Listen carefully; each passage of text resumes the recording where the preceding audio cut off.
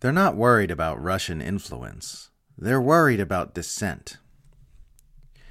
Being labeled a Russian propagandist all day, every day, for criticizing U.S. foreign policy is really weird. But one advantage it comes with is a useful perspective on what people have really been talking about all these years when they warn of the dangers of Russian propaganda. I know I'm not a Russian propagandist. I'm not paid by Russia. I have no connections to Russia. And until I started this political commentary gig in 2016, I thought very little about Russia. My opinions about the Western Empire sometimes turn up on Russian media because I let anyone use my work who wants to, but that was always something they did on their own without my submitting it to them and without any payment or solicitation of any kind. I'm literally just some random Westerner sharing opinions on the internet. Those opinions just happen to disagree with the U.S. empire and its stories about itself and its behavior. Yet for years I've watched people pointing at me as an example of what Russian propaganda looks like. This has helped inform my understanding of all the panic about Russian influence that's been circulating these last 6 years, and has given me some insight into how seriously it should be taken. That's one reason why I wasn't surprised by Matt Taibbi's reporting on the Twitter Files revelations about Hamilton 68, an information op run by DC swamp monsters and backed by imperialist think tanks, which generated hundreds, if not thousands, of completely bogus mainstream news reports about online Russian influence over the years. Hamilton 68 reported to track Russian attempts to influence Western thought on social media, but Twitter eventually figured out that the Russians the operation has been tracking were actually mostly real, mostly American accounts who just happened to say things that didn't perfectly align with Beltway foreign policy.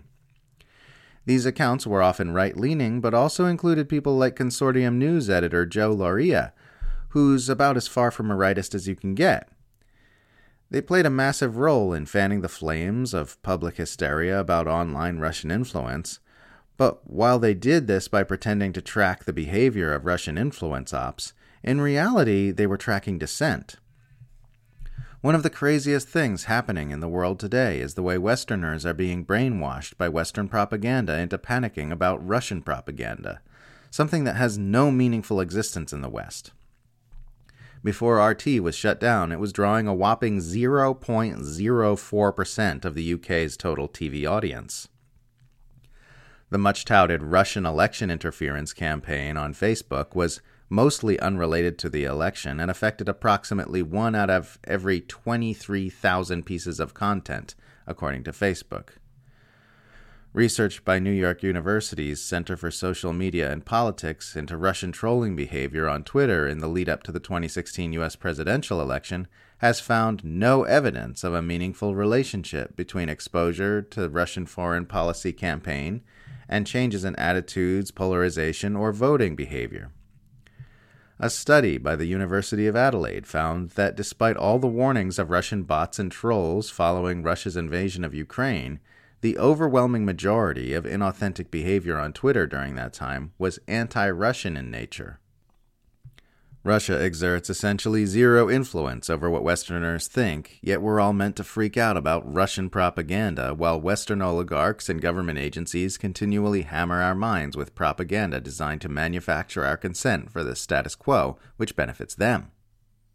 All this, and we're still seeing calls for more narrative management from the Western Empire, like the recent American Purpose article, The Long War of Ideas, being promoted by people like Bill Kristol, which calls for a resurrection of CIA culture war tactics like those used during the last Cold War. Every day there's some new liberal politician sermonizing about the need to do more to fight Russian influence and protect American minds from disinformation, even as we are shown over and over again that what they really want is to shut down dissident voices.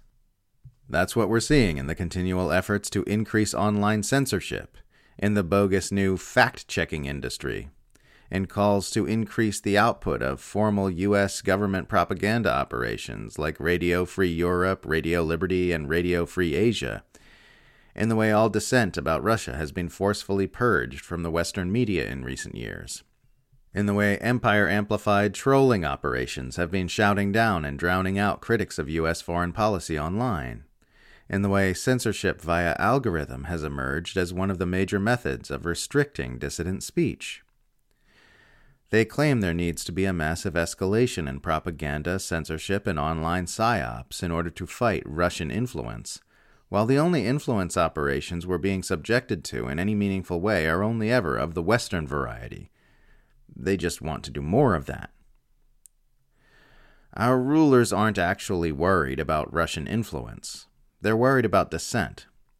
They're worried the public won't consent to the great power competition they plan to subject us to for the foreseeable future unless they can exert massive influence over our minds, because they know that otherwise we will recognize that our interests are directly harmed by the economic warfare, exploding military spending, and nuclear brinkmanship which necessarily accompanies that campaign to rein in Russia and stop the rise of China.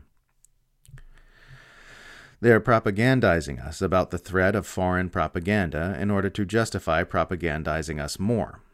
We are being manipulated into consenting to agendas that no healthy person would ever consent to without copious amounts of manipulation.